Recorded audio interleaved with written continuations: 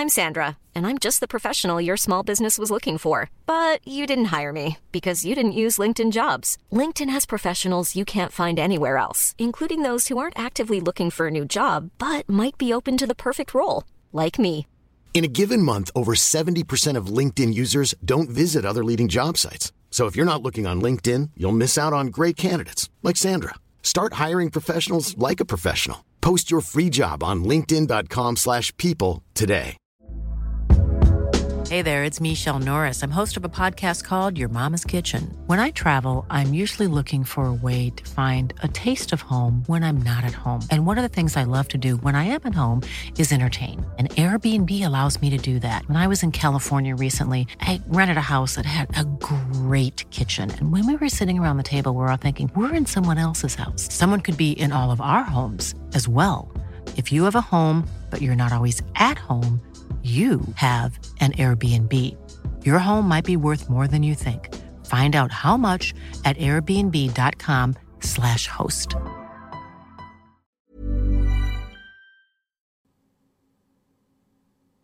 G'day guys, welcome back to Beers and Breakevens, our third episode for 2023. We're going to get stuck into some positional analysis today and for the next 2 weeks. Very exciting. We're going to go through fullbacks and hookers today. Two pretty premium spots, plenty to dive into. Brought to you once again by Blue Wealth Property. Tony and the team, they make investing in property easy for you. Reach out to them on all your social medias or get in contact with myself or Timmy and we can send you in the right direction. Also brought to you by Bloke in a Bar. Now remember, Kempy is going huge fucking overs for all of you. February 1st, he has got a 50% off sale for 50 hours, everything in store, and a couple of new shirts there. So plenty to go there, isn't there, Timmy? It is fucking unreal on Bloke in a Bar. Mate, I've had the alarm set for Feb 1st for about 2.5 weeks since I heard this sale was coming up. So I've had to set aside a bit of budget. I'll be loading up. Love it. Now, on that note, we mentioned it last week. We have had a few people and companies reach out, which has been fantastic. We are still on the hunt for another sponsor or two to join Beers and Breakevens in 2023. So if you or you know someone or your boss or someone you think could be interested in it, send us an email, beersandbreakevens@gmail.com. We'll be going through all of those this week and reaching out to people. So very exciting. A great opportunity for people across the podcast, the YouTube here, obviously, and social media as well. Big opportunities there, a heap of views, downloads, everything to be shared around. And mate, Supercoach, it's been a pretty big week. We obviously had the rule changes we'll get to soon, but we had a debut last night. Reminded me of Minicello 04, 03 just quietly. Unbelievable. Mate, the SC Playbook podcast has hit the studio for the first time since we launched at the beginning of 2020, a month after launching. COVID hit and the world stopped, which was the NRL stopped for the first time since about World War II, so great timing. And yeah, so to fire off in the Bloke studio last night, the first podcast was really exciting. And speaking of that debut, the Supercoach Spy, mate, was on deck, and we had a reveal of the big fella who the SC Playbook fans would be know a lot about. So very, very exciting one with that. So we're on YouTube, so if people could jump in and subscribe to the SC Playbook channel, it'll be greatly appreciated. We'll be doing that every Tuesday. If any of your 800,000 followers could jump on and give a subscription to SC Playbook, that'd be really appreciated, mate. And yeah, I think going throughout the season on that channel, we'll have obviously the SC Playbook podcast. The full Beers and Breakeven show will be on your channel. I'll be doing little clippets, the best bits of that, and throwing them on mine. So hopefully plenty to offer on that one. Mate, I was sitting here yesterday thinking, geez, I wonder how Tim's going to go being the best looking on the panel. And then the Spy walked in and I thought, hey, he might be in third behind Daylight. Not bad, the Spy. Mate, I've been sitting in second my whole life and nothing's changed. Well, at least you weren't in third. The other one wasn't here, so we'll take that. Now, mate, rule changes. I think it's fair to say that Supercoach is probably leaning towards the more casual player as it stands right now. I understand why they're doing it. I dropped my thoughts on the Rugby League Guru podcast earlier today, so you're going to have a listen to that if you want. I want to get your thoughts, though. I haven't actually spoken to you about it. What do you reckon? The more I think about it, the more I like it, and the more I think about it, I think we might be making mountains out of molehills. 3 major bye rounds. In those 3 rounds, the change is that they take your best 13 scoring players from those 3 weeks. Mate, how many buy rounds have you had more than 13 players? I always plan to. Exactly Never right. do. Yeah. So I think people are going, it brings the amateur super coach into the game, and all us diehards who put all the hours into it strategy-wise and the planning for Origin, we're the ones who lose out. To a small degree, yes, and the idea is they're obviously, in a really good Origin buy planning week, if you can get 15 players and 15 decent players, you're on top of the pack for that week, and then the average player might have 9 or 10 on a good Origin week. So what it does is it bridges the gap between the best, and we say the best and the worst. I think there's probably a bit of a difference between the best and the worst. It's the people who put in those big hours like ourselves into it. So at the end of the day, people like ourselves who do put those hours in, we're going to be disadvantaged, and overall you're probably dropping a few ranking spots because of that. But at the same time, there's still advantage of getting 14, 15, 16 players on deck that week with good planning, because your 2, 3, 4 worst players, whatever it might be, they drop out of your team. Big advantage. But as far as I'm concerned, mate, we want as many people playing Supercoach as we can get. And the back end of the season, there's a lot of zombie teams because a lot of players, Supercoaches, get to that Origin period.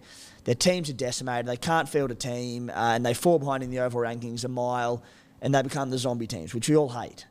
So as far as I'm concerned, I think it's a proactive move from those at Supercoach HQ to get extra numbers for the longevity in the season. And my early take on it is that I like it. There's advantage for players like us, but it does bridge that gap between the people with the time and the people without the time. Yeah, I think the argument that I'm hearing that it ruins Supercoach and that there's no advantage for experienced players, bullshit. There might not be as big advantage, but there is still an advantage. And I mean, I look at that round 19. Mate, if you're a good Supercoach player, tell me you can't take advantage of a week where Melbourne, Manly, Roosters, Penrith and the Cowboys aren't playing.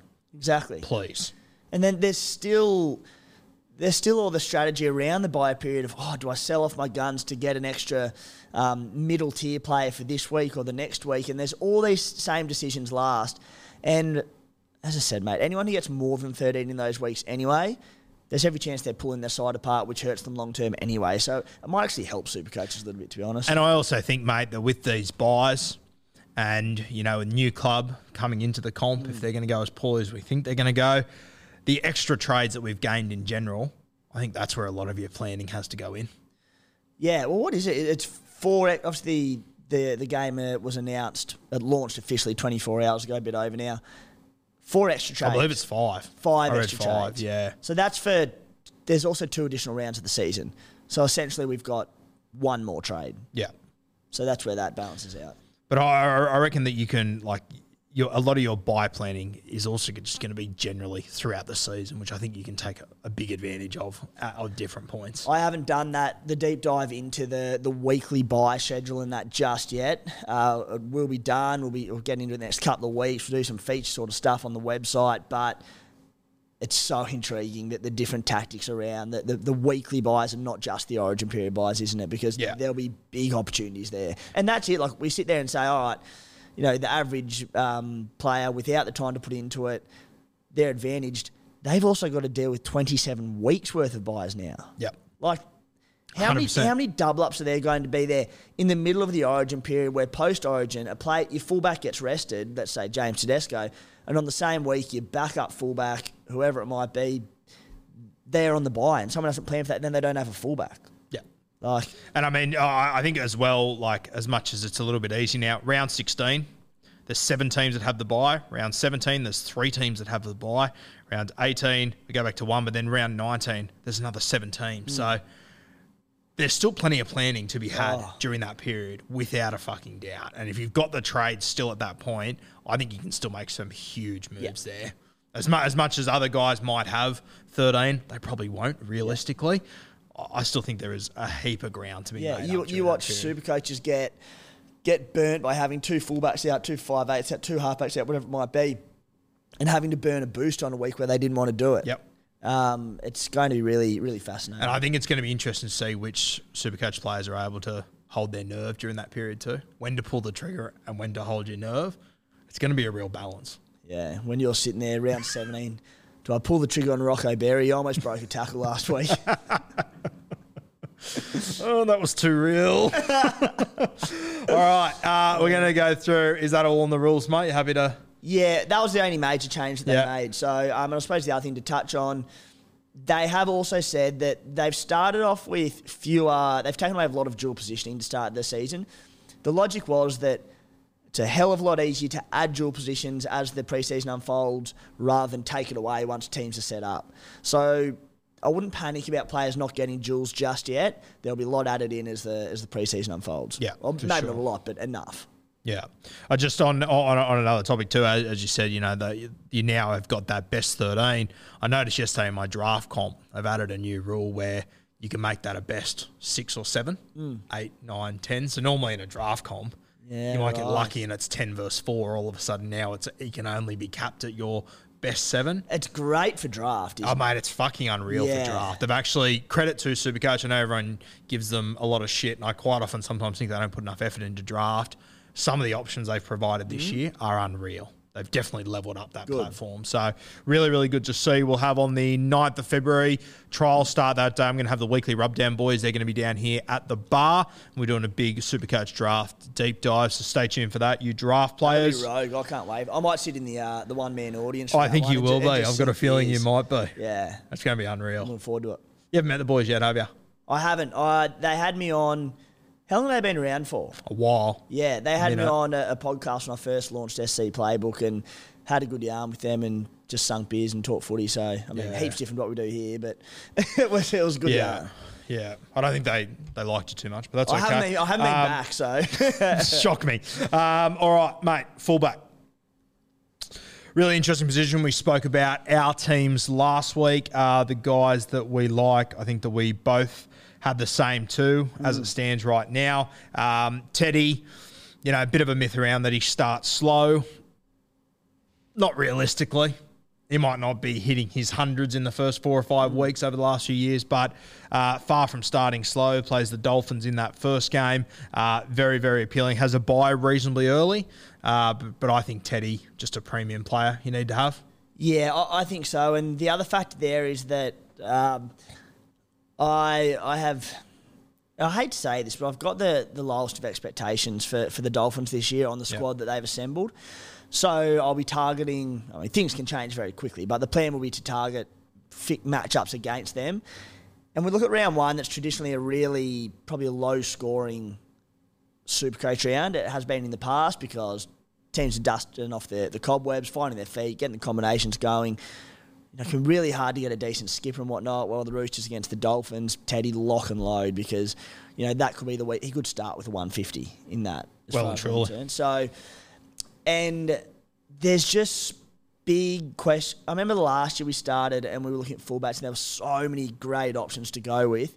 This year, there's a few question marks around all of them, as far as I'm concerned, except Teddy. Teddy's the only one that comes in, and my only question mark would be, coming off a World Cup, does he start a little bit not underdone, but I suppose tired, fatigued?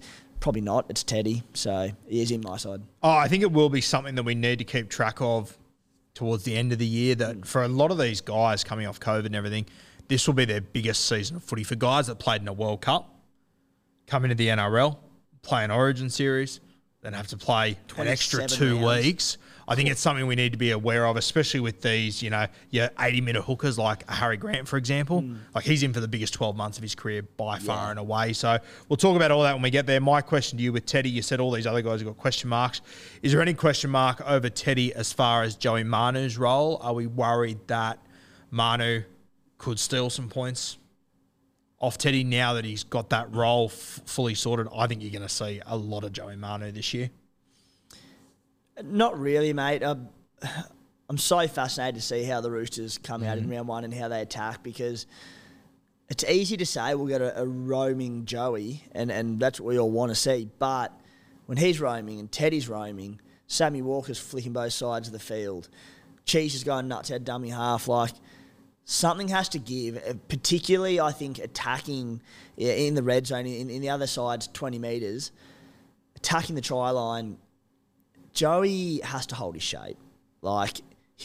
At times he will roam and come in, but more often than not, because they've got so many tackle members, he's going to have to hold his shape. So where it matters in the 20-metre zone, I think Teddy, I'm not concerned. Yeah, but I mean, in saying that, like, he wasn't really holding his shape at the end of last year. Yeah. Like Suoliti hardly got any ball in attacking zone because he wasn't holding his shape. Yeah. My worry is that I think the Roosters are going to be a very good football team. I think they're going to be a lot better than a lot of sides. And I think that Joey Manu, in those games where they're going big, I reckon he could be the one that takes a lot of fucking points. Interesting. I'm still going to start with Teddy. Don't get me wrong. But I think if I have got a question mark, if there's going to be a reason why in round 10 I'm going, Tedesco's been a little bit underwhelming, I think it will be because of Joey Manu. Yeah. I think he's going to have to hold shape a bit more than we think. And I'm not too concerned for Teddy. The concern is obviously a lot of mouths to feed. Do the points go to Kiri, Walker, Manu, Cheese, all these sorts of blokes? But I'm also backing the Roosters. I think they're probably my tip to win the premiership at this early stage, and I think they're just going to massacre a few sides. And even if other players are getting points, I think there'll be enough in that for Teddy. Isn't it going to be scary with this Roosters side when you got Cheese, Manu jumping into dummy half as they do? Like, they could have sets of 6 where those two touch the ball and they go 80 metres. Suoliti. Yeah. Fucked. And Tupu, like, frightening. Especially if Suoliti is playing left centre. He'll only be closer to the ruck. Their team's so good. Scary. So, yeah, James Tedesco, I believe he's got the bye in round 4 it is. There are a couple of guns with byes earlier that we'll talk about over the next 2 weeks.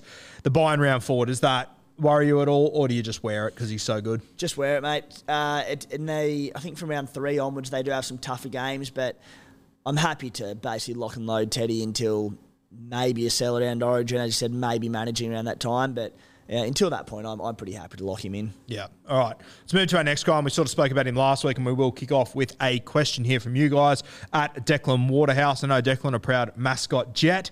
Do you suggest starting with Tom Trbojevic or trade him in later?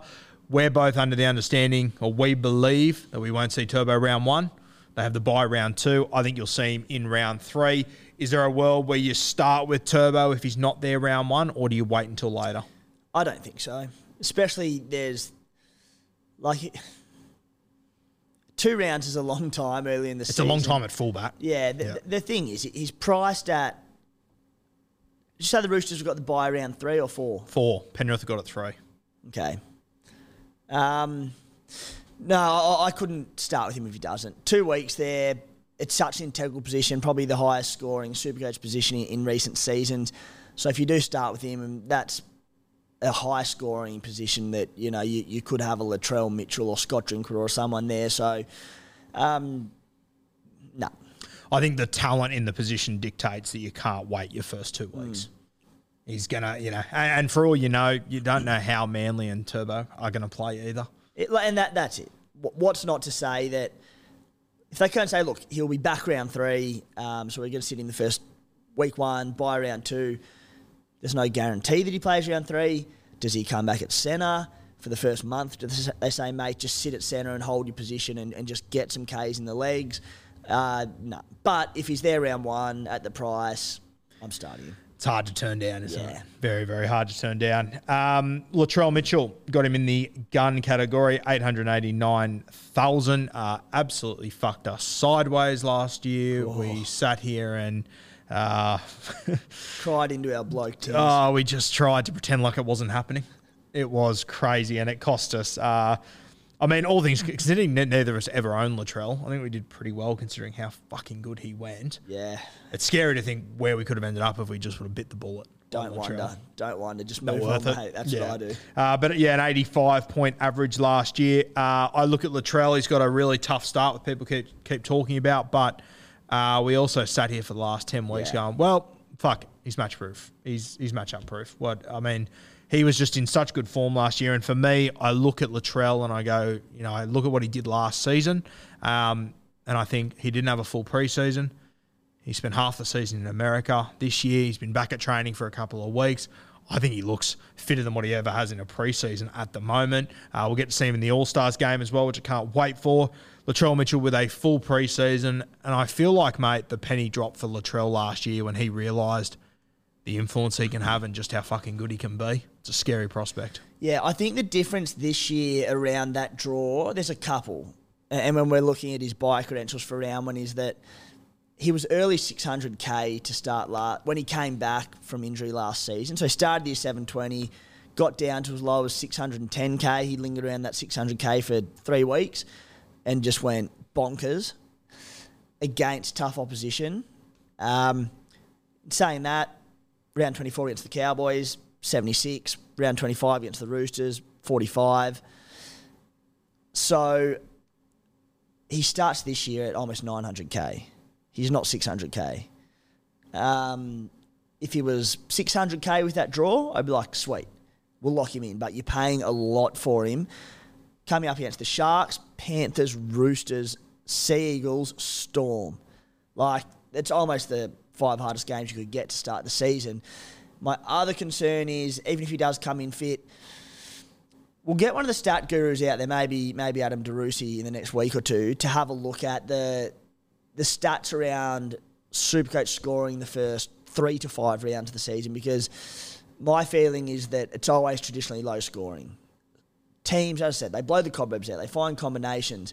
Teams are out there. They're full strength. They're fit. They're ready to go. It's all about defense. Yeah, I've spoken about defense for 6 months. And that's the thing. It doesn't seem to open up till maybe round 5 onwards. So I just don't like the softer teams in the competition. As I said, I'm going to exclude the Dolphins, but that we've seen in the past, early on, the Tigers, maybe Warriors, Bulldogs, etc.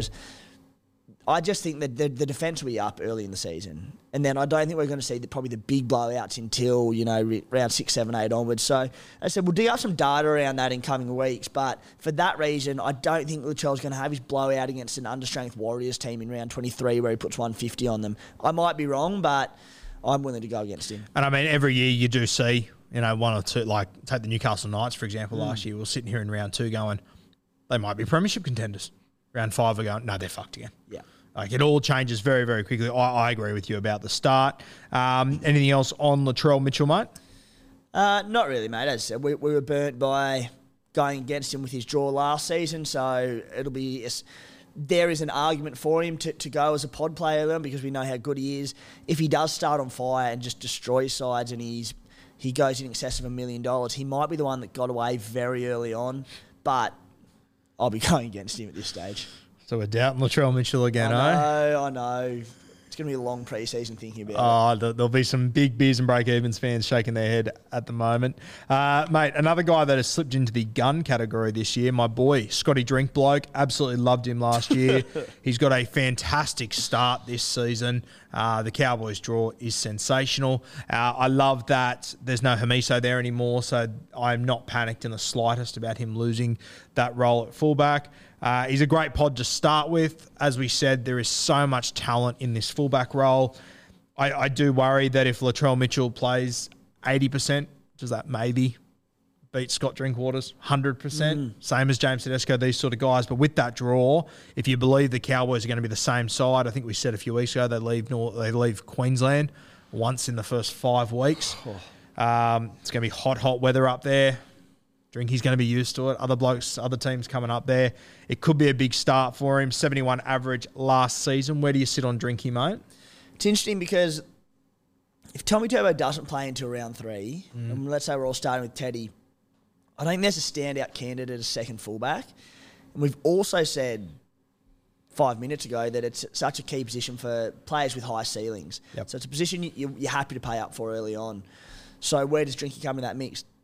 The first 2 games of the season, hardly bad, but Raiders and Broncos could be defensive grinds. Cowboys could come out and belt them both. Who knows? Then it goes into Warriors, Titans, Bulldogs, Dolphins, Warriors, and then Knights. It's a hell of a draw. I mean, in saying that, like your Canberra Raiders, traditionally, they don't tend to hit form until mid-season sort of parts. Going up to North Queensland is going to be a tough fucking gig.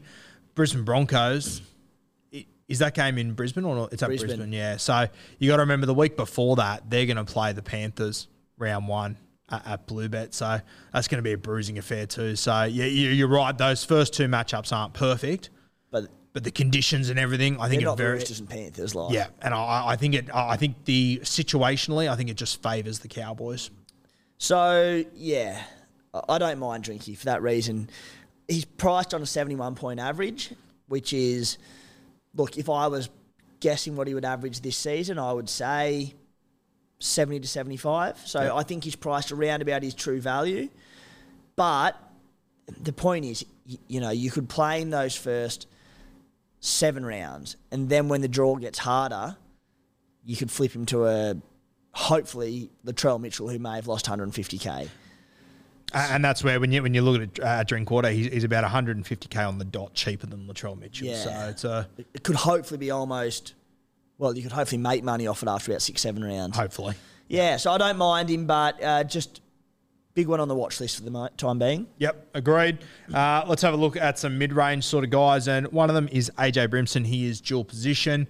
I would tend to think that if you were going to start with AJ, you'd probably start with him at 5'8", but people are considering him at fullback, 673k, a 64 average last year. It sounds like he could be playing fullback. We've seen Justin Holbrook come out in the last 24 hours and say nothing's set in stone. I question whether that's just damage control, to be honest with you. I don't know why Pete Bedell would make up that. Yeah.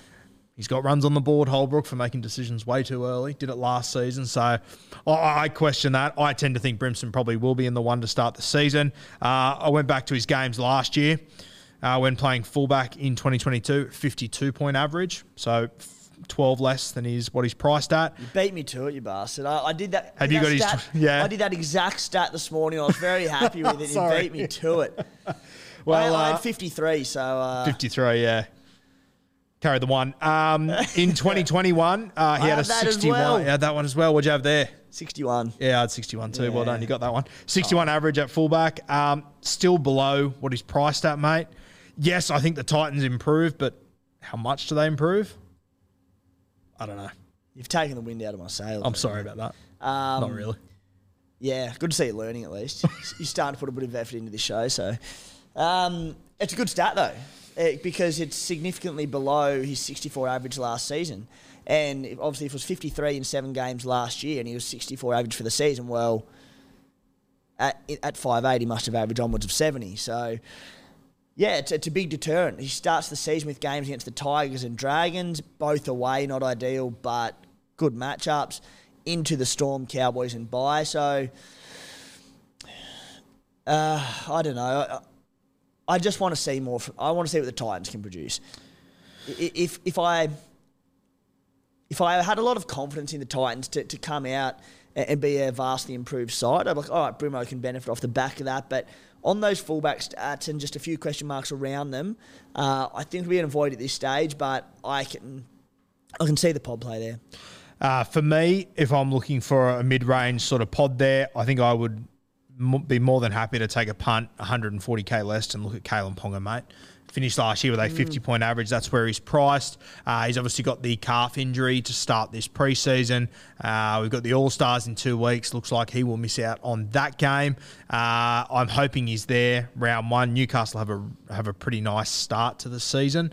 Good matchups. The first game, to be fair, is against the Warriors, which I like, but it is in New Zealand, so that'll be a big game for Warriors returning home. Yeah. All the shit fight's over, so I'm sure they'll be up for that one. But mate, KP with a 50-point average. It's the first time in 5 years he's averaged under 68. So, and I think Hastings and Adam Elliott will be fantastic for KP. Whether he's playing 5'8" or fullback, he's going to play both sides of the ruck. So I think it'll be a similar sort of fullback role. I would much prefer KP over Brimson, but Brimson much more likely to be conscious, uninjured, etc., etc. Yeah, KP, to show my sort of the upside in KP, he cost me quite infamously. Here we go again. Jesus. Yeah, well, the point is he cost me a lot of spots last season over the Latrell, that decision when he got knocked out. But I would still go back to him this year at the price because he's so cheap if I knew he was fit. Like, let's say he doesn't play preseason, which at this stage looks likely. Calf injury, is it? So calf, yep. Always a little bit touch and go. Those ones can flare up at any time. So if he wasn't injured and he played preseason, I would lock him in at that price. If he's named for round 1 and we get word that he's goal kicking, I will have him in my side. You will? I will take a punt on him, yep. If he's there round 1 and he's goal kicking at 530K, I will take a punt on him. I won't take a punt on him at fullback, to be fair. I think it's fair to assume he will have 5'8" by the time the season comes around. O'Brien's already come out and said that he's going to be playing 6. We've been talking about it for a while. He'll be named at 6 round 1. So I would assume that he will be fullback 5'8". Yeah. So, I would be seriously considering him at 5'8". So let's say he and Tommy Turbo named for round 1. You've got them both at 5'8" and fullback. Would you be a little bit nervous? Sorry, I had another asterisk on that. Well, that's assuming Turbo's not there round 1. I'd be shocked if Turbo plays round 1. I can see my arm being twisted in the next 5-6 weeks, but oh God, he's going down a lot. Sorry, even if Turbo's playing, I would have KP at 6. So if there's a world where I could get KP and Turbo and spend $1 million to get both of them, sweat.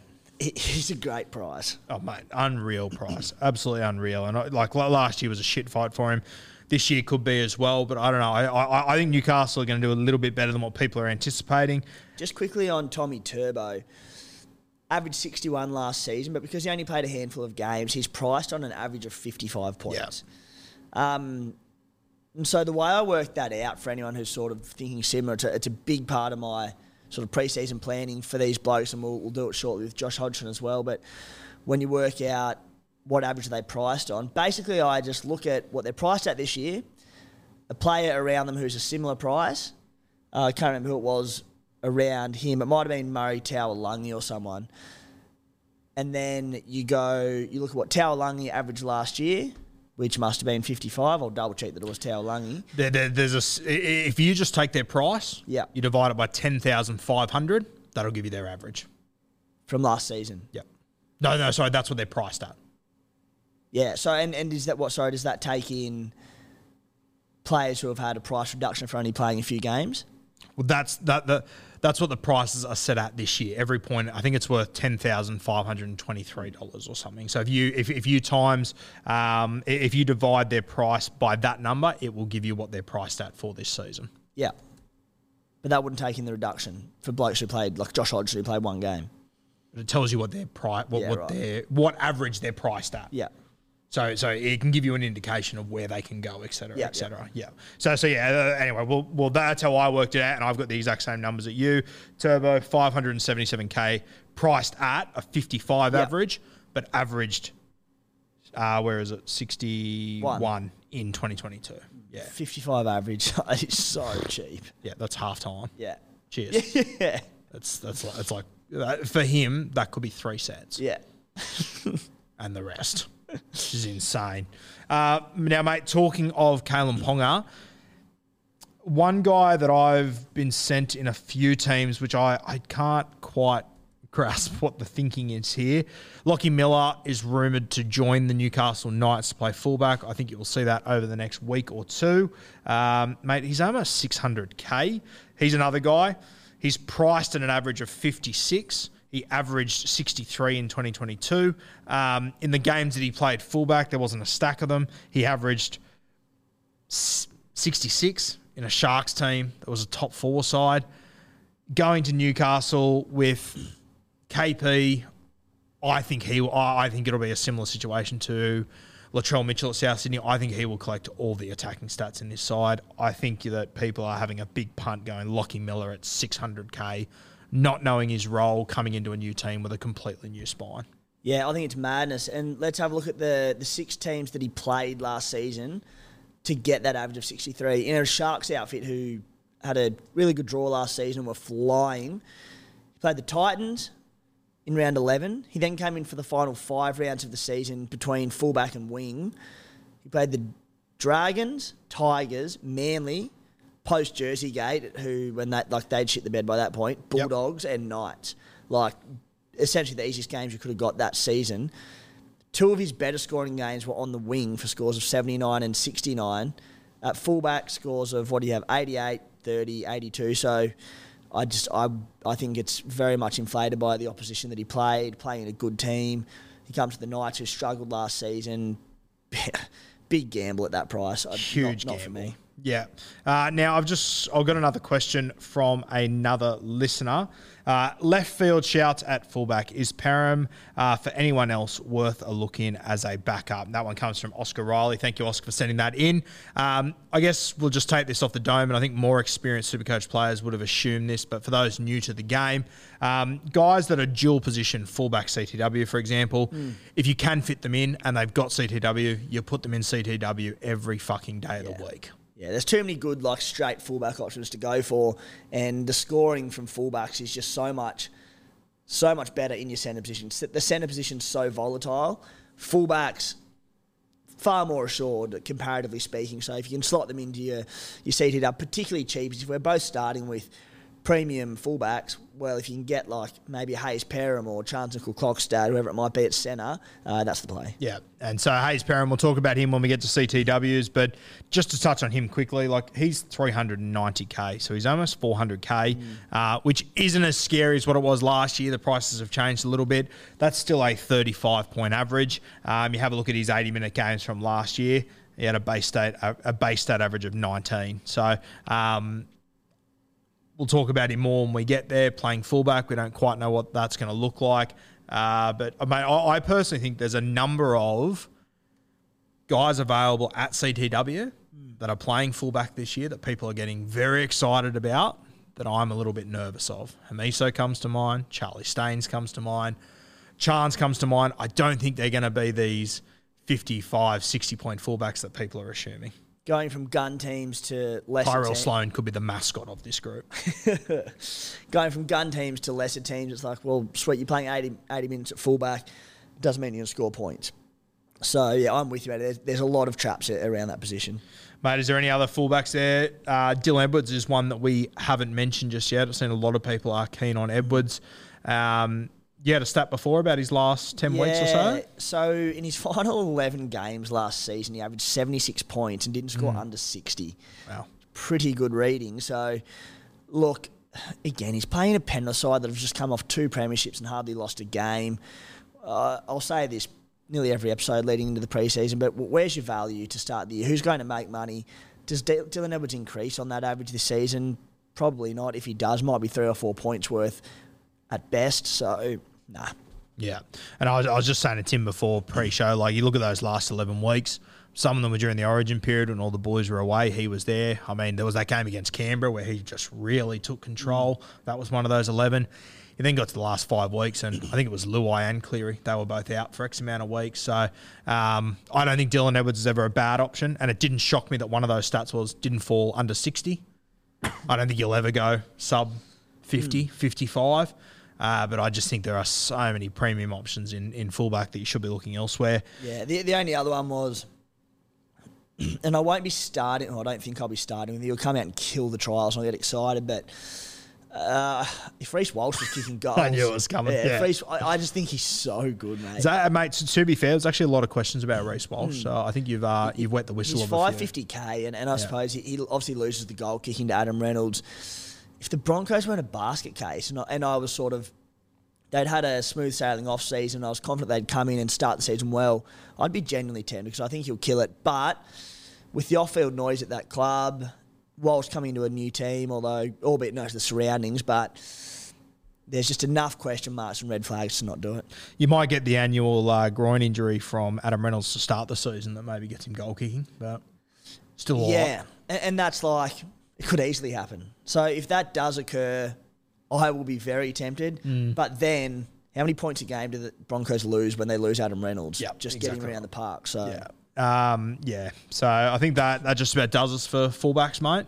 All good, mate. Yeah. All right. Let's dive into your favourite position, mate. Hookers. Yes. Saturday night specials.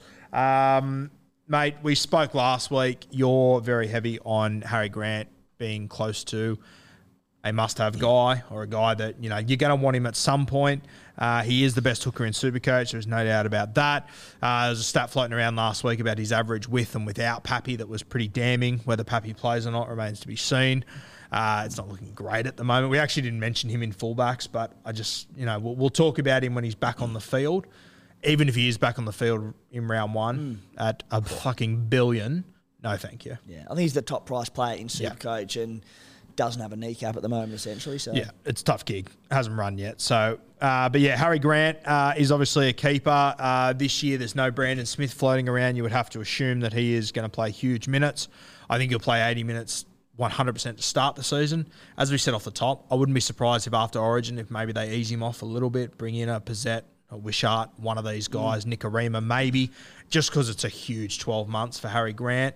It is obviously becoming a trend in rugby league that your hookers don't play 80 minutes. There's only a couple of 80-minute players left. I reckon there'll be even less at the end of this season, so we'll talk about them. But Harry Grant, you have to spend a bit of coin on him, 816K, priced at a 78-point average based on last year. You're still locked in? Yeah, locked and loaded, mate. A few stats around him. The big one with Harry Grant is he'll often be eased through the Origin period for obvious reasons. So I did the stats around his start to last season up until 2 games before Origin and 2 games after the Origin period. He started last year and in 7 games averaged 95 points.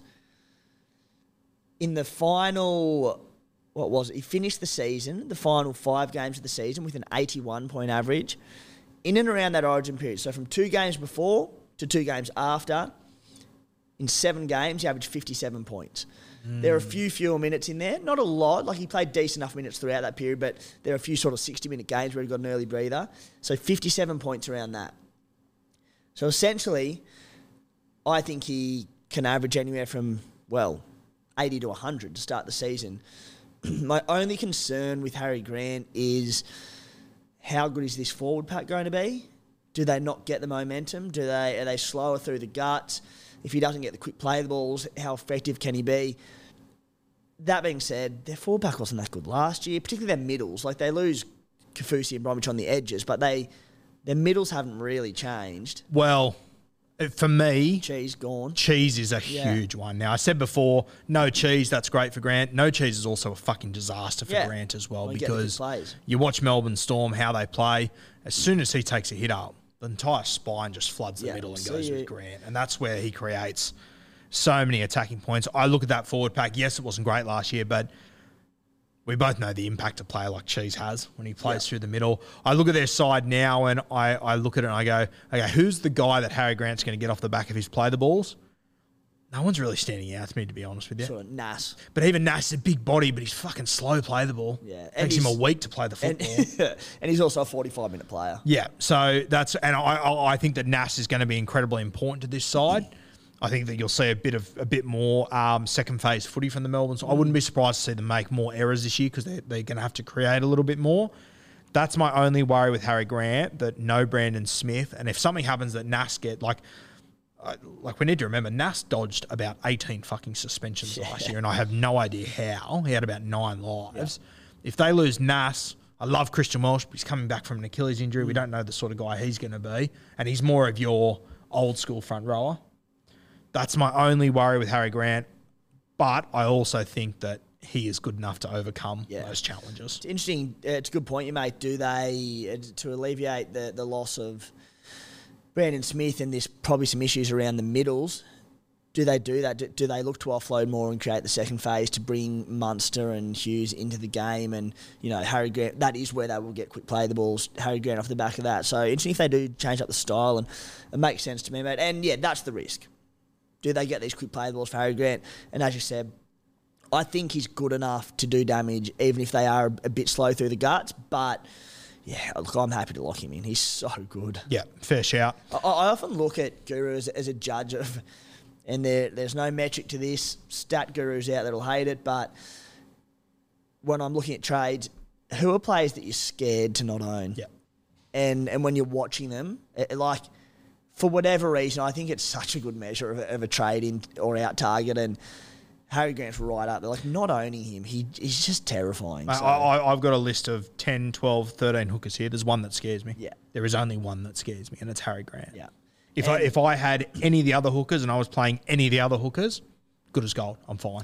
And what kills you in Supercoach, it's in the modern day of Supercoach with these big blowout scores and big 150-plus scores, it's the players with these ceilings. And you have to chase these guys with ceilings. And Harry Grant in that hooker position...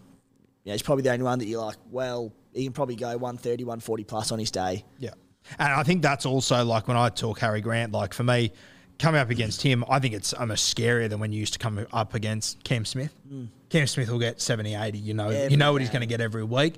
He won't go for those 140s. But Harry Grant, he can score 100 in 3 or 4 sets. If they're on the front foot and they're winning the ruck. With just shit tries from dummy half. Yeah, awful. Yeah, just getting on the front foot. So Harry Grant, obviously the best hooker in Supercoach.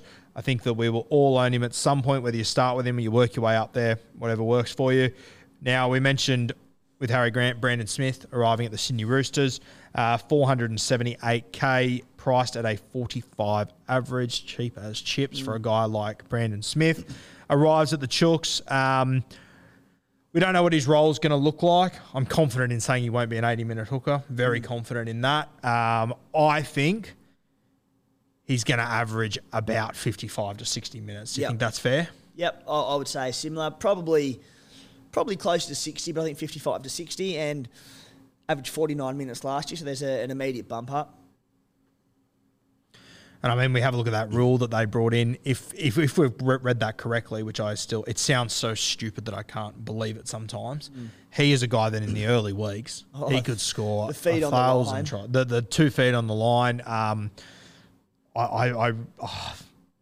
I've got him in my side. I've gone with another cheapie as we spoke about last week, but I just think Brandon Smith, you're obviously too scared to have Harry Grant.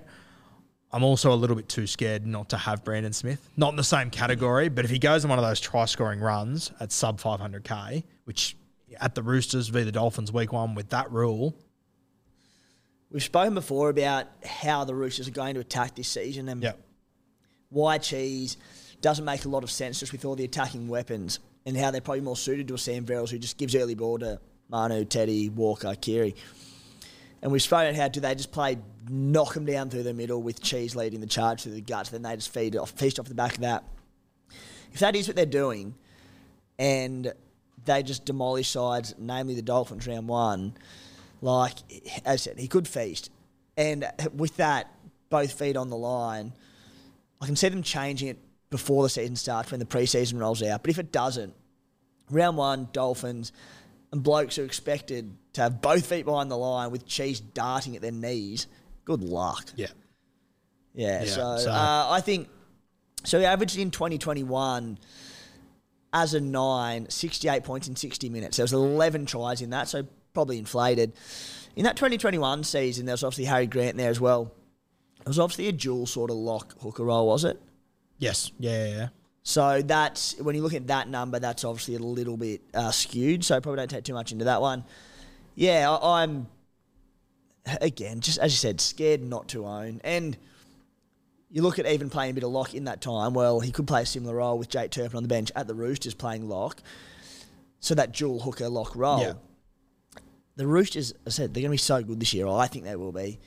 Why can't he score a shitload of tries again? I definitely think that he can, mate, 100%. And, mate, I reckon he can score a shitload of tries even if he's not at hooker. Yeah. In that side, realistically. And I think that's the other thing that worries me about Cheese, about him playing hooker, is that when it was Connor Watson, he's not really a 9. Now they've got Turpin in the side where you would assume Turpin's going to be in that role. If they go for a Drew Hutchinson, that changes everything, but I'm pretty confident it'll be Turpin. That worries me a little bit more for his minutes. Mate, Damien Cook. I sort of sat there at the end of last year going, Cook was a little bit disappointing. You know, wasn't the full-time 9 for New South Wales anymore, lost his Kangaroos jersey. You sit down, you look at his stats. He finished with a 75 average last year. I think 3 behind Harry Grant. Very impressive. So he is priced pretty high. I went through some stats last night to have a look. Essentially, from when Latrell Mitchell returned, the last 10 weeks of last season, he averaged 80 points. So one of my dot points was he's aging. Then I went down and did those numbers and thought, is he? Yeah. 80 points to finish last season. Pretty impressive. Fit as a fiddle, the little rabbit, isn't he? 75 average last season. The 2 seasons prior, 66 and 70. Another one where that draw, huge deterrent. So obviously last year was comfortably his highest average in a while. I think 75 to 80 max. Mate, my throat is gone. No, I'll be back. I think 80, like, absolute max. So I just don't see any value in him. Like, even Grant, I can see him averaging 5 to 10 more than he's averaging. And I'm more confident of Grant matching last year's average than I am Damien Cook, and such a tough draw. And I just think at any given moment, as much as I love Damien Cook and South Sydney love him, I think with Harry Grant, he's the only 9 there. I look at South Sydney. Havili's still floating around. Mamazelis is meant to be the next thing. For an extra 25K, just buy Grant. It will be interesting if during the Origin period, if, for example, a Reece Robson manages to get his way into this New South Wales side, and Harry Grant's obviously playing Origin, Damien Cook could become very interesting during that period. Big time, yeah. Very much so. So Damien Cook's a bloke, I mean, this is sort of not a surprise to say, but I can see being as my pairing hooker to Harry Grant for the long term of the season, particularly getting through the Origin period. But I'm happy to wait on him. Yep. And wait till either he drops or I can a cow's fattened up that I can move up to him. Yep. No, I agree. Let's move to Reece Robson. A lot of hype around the preseason. Lot of hype about Reece Robson. 678K priced at a 65 average from last season. When he played 80-minute games, he averaged 70 points, so credit to him. And, mate, I had a look. Even, he had that try-scoring run where he scored, 6 tries, 7 weeks, 5 tries, 6 weeks, something along those lines. I had a look after that, mate. After that try-scoring run, in the 8 games after that, he only scored 2 tries. Still averaged 68 points. So, I mean, the numbers are there. I don't know. There's something about Robson that I just can't put him in that same sort of category as your Cooks, your Grants, these sort of guys. I think that there's other guys that are cheaper than Robson that you can make more money on if that's your objective. I don't know. It's one of those...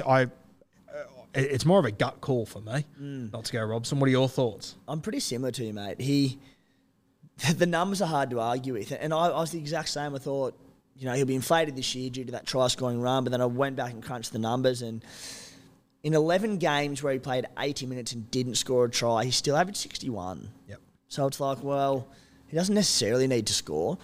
You look at the Cowboys' draw early on. Why can't he keep scoring tries through that period if the Cowboys hit their straps again? Few concerns, I suppose. 5 of the first 6 games for the Cowboys are in Queensland. Good thing on one hand. On the other hand, as you mentioned earlier, hot. 3 of those games are at 5:30, so it's still going to be hot at that time. Yep.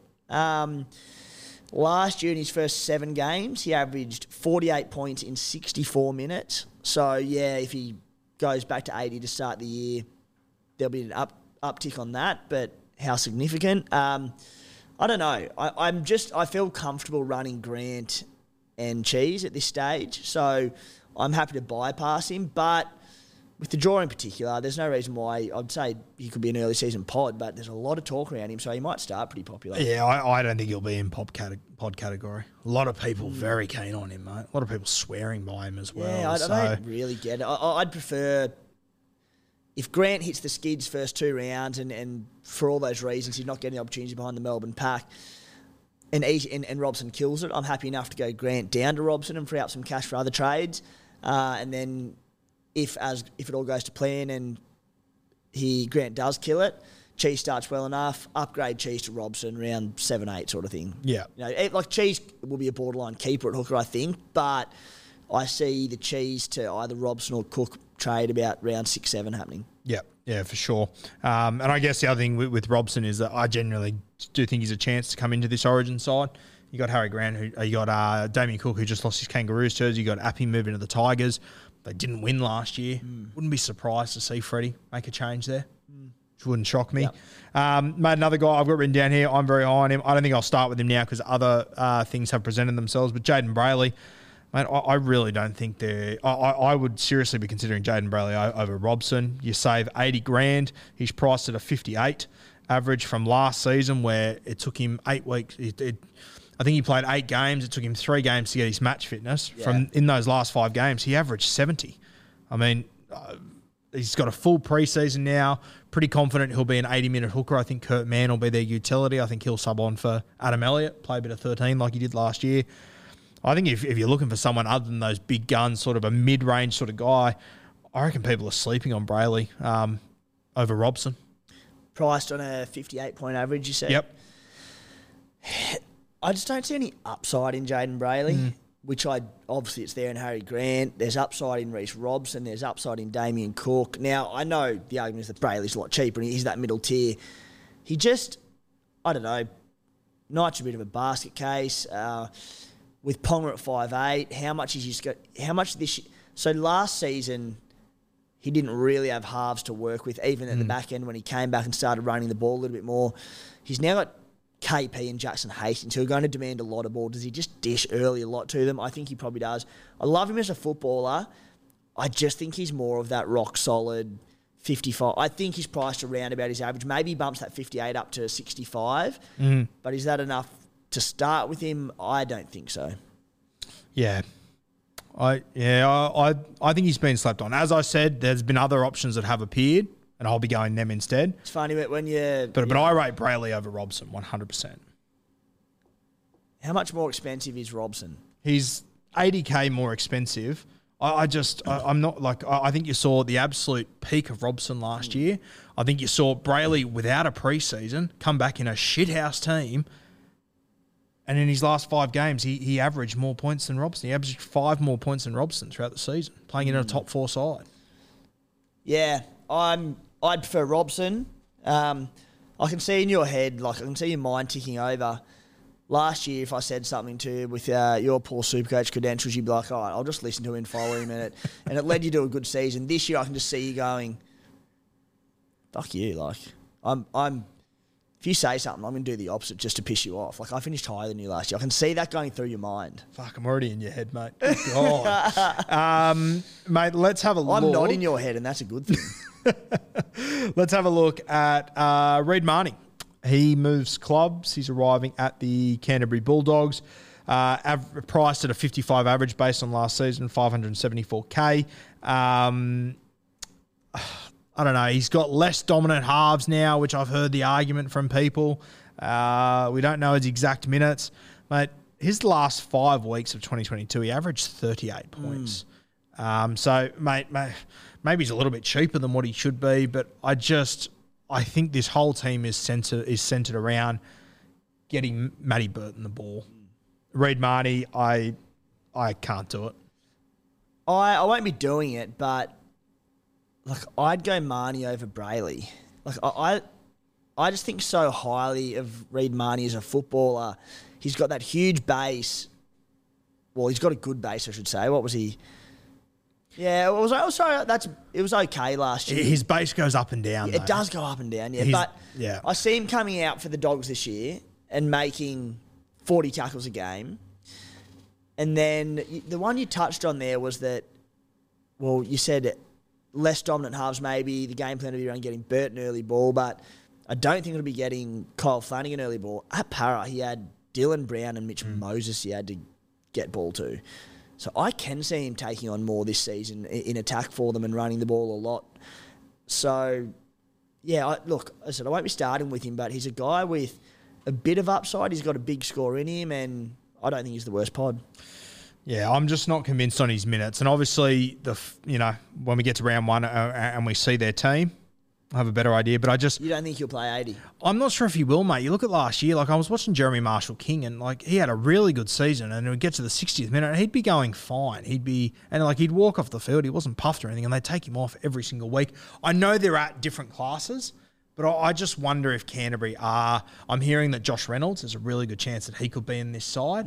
I wouldn't be surprised if he gets some time at 9 there. Okay. I think they'll go for the more impact of Reid Marnie rather than playing for 80, but... I reckon he'll play 80. Yeah, I don't know, mate. I think he's shown that throughout a season he can't handle 80. His output drops massively. Yeah. That's my worry. Yeah. But anyway, we'll see how it plays. But... Yeah, I don't want him anyway. Yeah, we're arguing over nothing here. One guy that I think is interesting and that a lot of people are very keen on, Aaron Clark. Dual position, have him at hooker or 2RF. I've eased off. I was very high on him last year, but when I think I like him more as a footballer than a Supercoach player I've worked out. Yeah. Which may or may not have been exactly what you said last year. But anyway, 47 average. I had a look at his 4 weeks where he played 13 towards the back end of the season. 59 average, which is fantastic. He played just about the same minutes in all those weeks, and he went 84, 74, 46, 35. Obviously, he didn't have a preseason as a 13. He is going to this year, so those things will change. But that's a bit of a red flag to me. Yeah, it'd just be, as you said, it's just a big gamble to play off. And I just don't trust a thing that the Titans are going to do. Like I just said, and Holbrook up there, they said they've gone early on what their spine's going to be. Is that going to change? They went early on saying the role for Clark last year. I need to see what's going to happen with that club for the first 3 to 5 rounds. So their entire team, probably outside of Dave Fifita, I think it's just going to be a watch for me. And I also look back to last year and I go, fuck, when he was at 13, he looked really good. That team was a shambles and they were begging for someone to take any form of control whatsoever. You got Foz in there now. I don't know. You've got Brimo, you've got a fit Campbell in there. You've got Tanner Boyd, who's reportedly going to be there. I wonder if there's going to be enough points around for Aaron Clark to... There's potential, sure. Potential, 100%. It's a big gamble. Yeah. Speaking of Titans, let's go to his teammate, Tanner Boyd. Peter Bedell reported the other day that he will be the halfback. Holbrook has come out and said that he will not be. They, of course, haven't picked their side. That'd be outrageous, but kind of did that last year. So I question that, to be honest with you. I don't know. I find it... I'm leaning towards he probably will be the halfback, I think. I think that Fifita will be on his edge. If he is named at 7... he's priced at a 37 average based on last year. You look at his last 5 games of last year, he had a 60-point average. I've spoken about this on a few shows we've already done. Granted, his run last year, have you got it in front of you? Yep. Any chance? It was pretty easy if you can go through those games, Timmy. So he had 35 against the Storm in round 21, then went Manly, Dragons, Knights, Warriors. So it was a soft draw to finish. 4 sinking ships. Yeah. Yeah. So that's my only question mark, but I do really like Tanner Boyd. That run, he didn't really put points on anyone good except the Raiders, 88 points, and he had I think it was a try. Oh, no, it might have had a try in there. Yeah, I think he had a try and a field goal in the last game is what it was. Okay, yeah. Mate, at 384k, halfback hooker, I don't mind it. If he was 500k, I'm not. It's price that has me interested. And as I said before, we can pick the argument apart of combinations again. If I'm going to have Fifita, I don't mind taking the punt on Tanner Boyd there at hooker. Yeah, I can see the appeal. Playing against that, the argument is that is he there in round 2, in round 3, in round 4? Like, how quickly do they flip if they lose games? The first 2 games of the year we touched on it earlier, but the Tigers and Dragons, they're nice games, but they'll be up for it defensively early on. So, look, there's a lot of boxes ticked. Yeah. But there's just something there. I don't know what it is that says trap, trap, trap. But as you said, a dual goal kicking. I'm at this stage very set on my hookers of Smith and Grant, and then at half I'm like, I'm not going to sit Cleary. It'd probably be at this stage sitting Nico for him. I'm like, oh. Yeah, I wouldn't be sitting one of my halves. I'm considering sitting Grant for him. Yeah. And trying to make that up there. But I think he's a classic, very close watch in trials. Yeah, big time. See how they're shaping up. I'm not putting a line through him, but at this stage, it's a no. Yeah. Mate, what about these 2 Penrith hookers? So we got Mitch Kenny and Sonny Luke.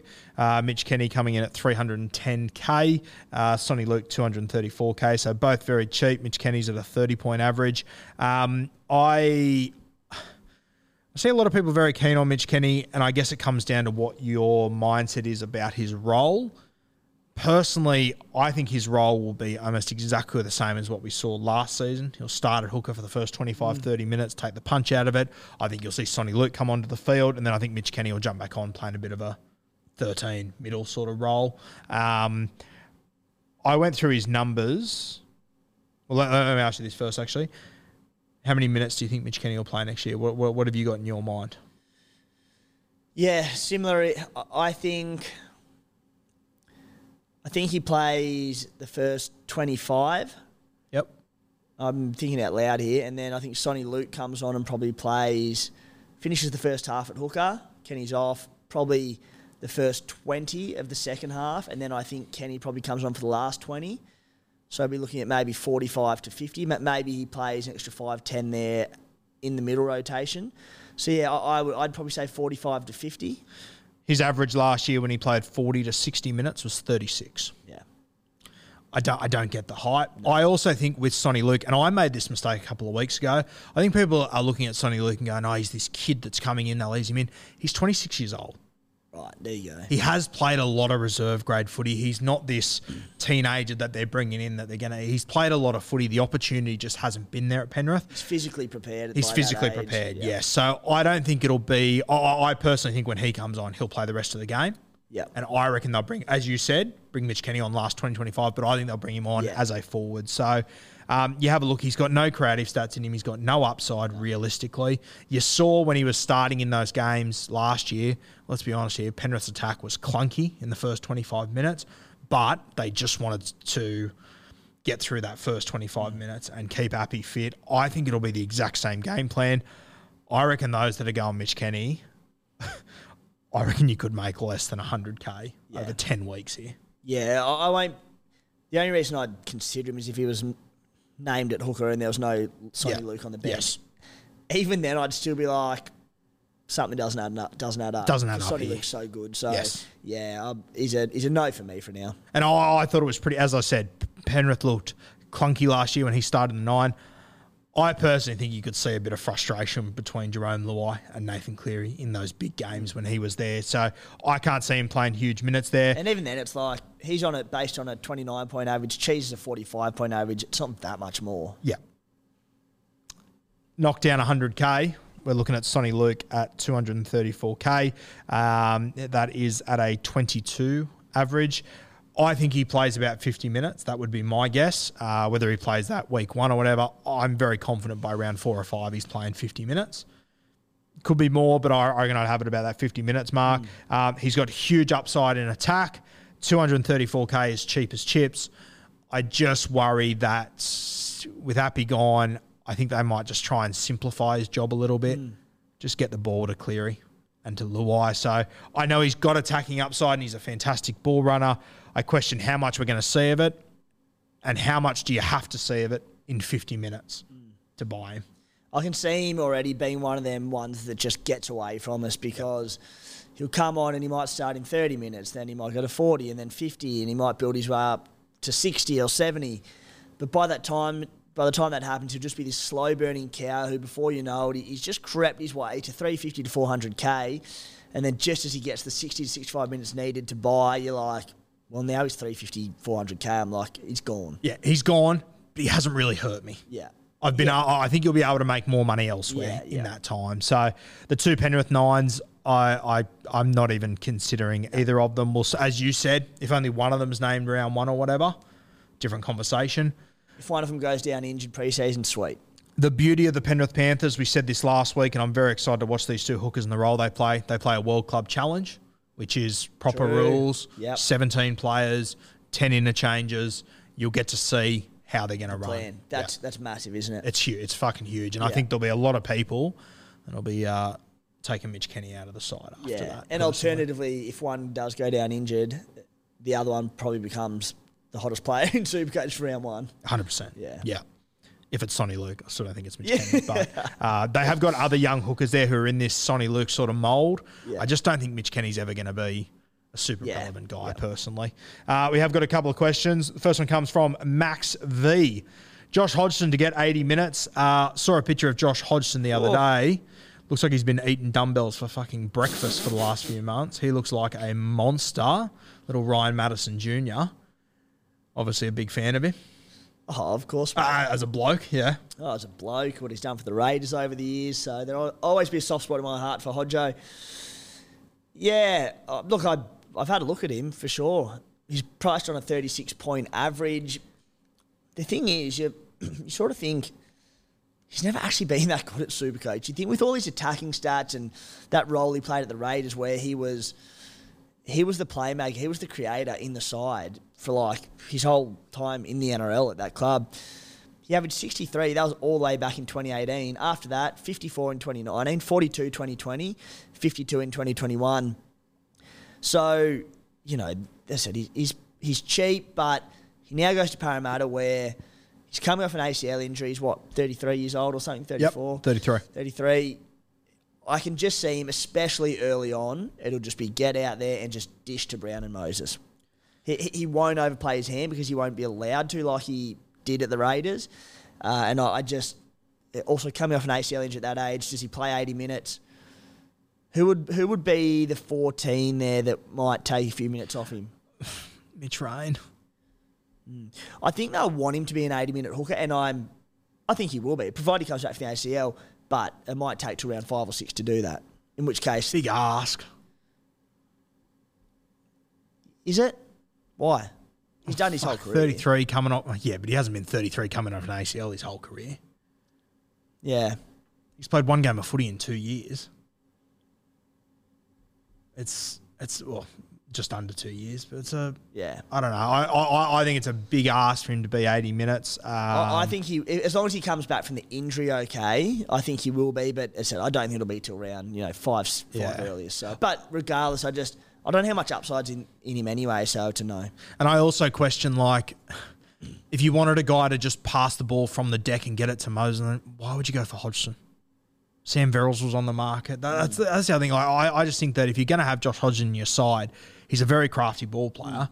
I think you have got to utilise it to some extent. And if so, I don't want to make him 55 tackles. He's never done that, yeah. But I get your argument. So he's never had the base of big hookers, even as an 80-minute player.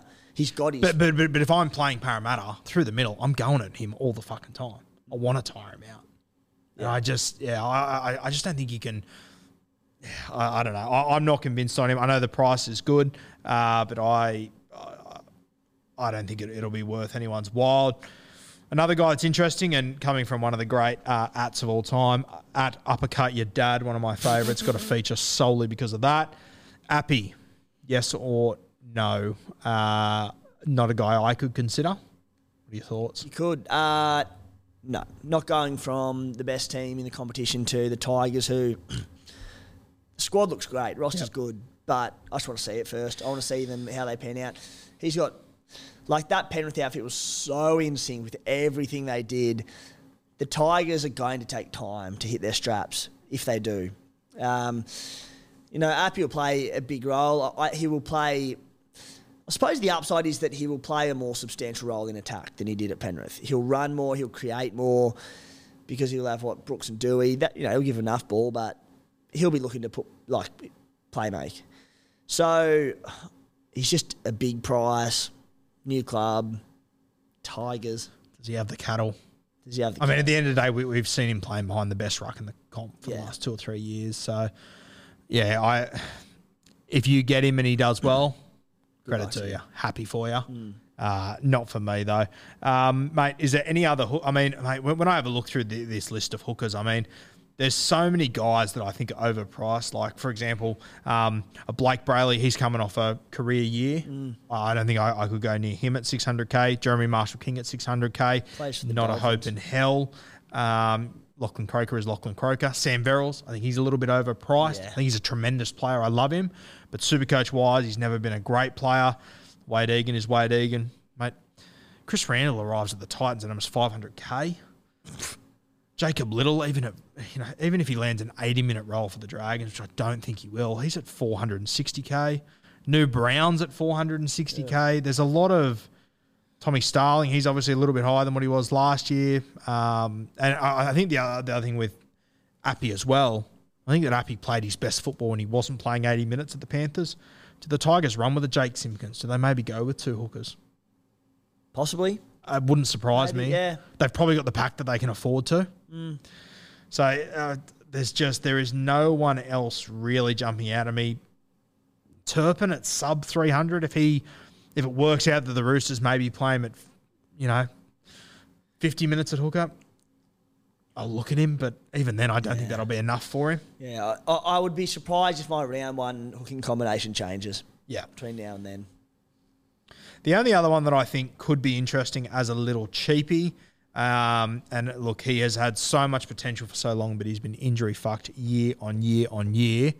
Nathaniel Roach arriving at the Manly Seagulls. If he finally fulfills his potential at 216K, maybe, but it's the longest of longest shots. Jag's the starting spot, yeah.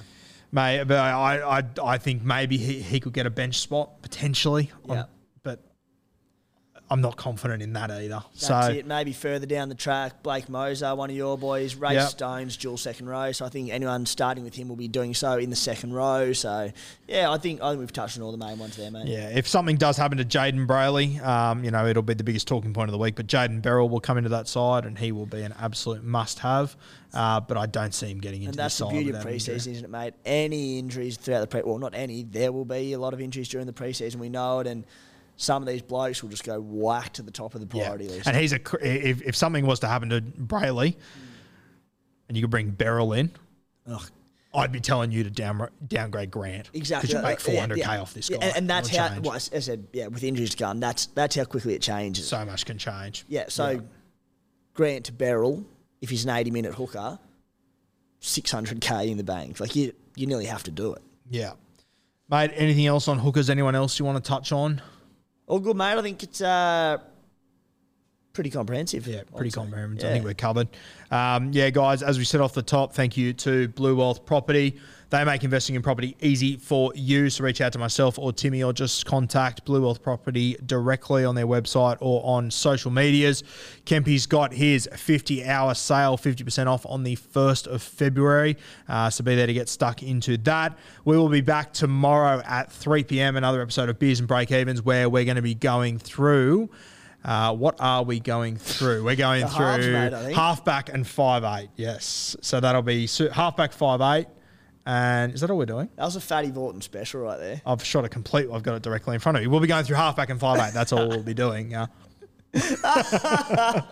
So we'll see you tomorrow at 3 p.m. Also, make sure you go and follow the Supercoach Playbook or subscribe on social media. We'll make sure you're the first comment so people can come down and slap subscribe. You're a good man, Guru. Star of the show. I know you don't believe me. I do, thankfully, so it's okay. Thank you, guys. We'll see you tomorrow at 3 p.m. Mom deserves the best, and there's no better place to shop for Mother's Day than Whole Foods Market. They're your destination for unbeatable savings, from premium gifts to show-stopping flowers and irresistible desserts. Start by saving 33% with Prime on all body care and candles. Then get a 15-stem bunch of tulips for just $9.99 each with Prime. Round out Mom's menu with festive rosé, irresistible berry chantilly cake, and more special treats. Come celebrate Mother's Day at Whole Foods Market. When you make decisions for your company, you look for the no-brainers. And if you have a lot of mailing to do, Stamps.com is the ultimate no-brainer. It streamlines your processes to make your business more efficient, which makes you less busy. Mail checks, invoices, legal documents, and everything you need to keep your business running with Stamps.com. Seamlessly connect with every major marketplace and shopping cart. Schedule package pickups and see your cheapest and fastest shipping options from different carriers. With rates up to 89% off USPS and UPS rates. And with the Stamps.com mobile app, you can take care of mailing and shipping wherever you are. Make the same no-brainer decision as over 1 million other businesses with Stamps.com. Sign up with code PROGRAM for a 4-week trial, plus free postage and a free digital scale. No long-term commitments or contracts. That's Stamps.com. Code PROGRAM.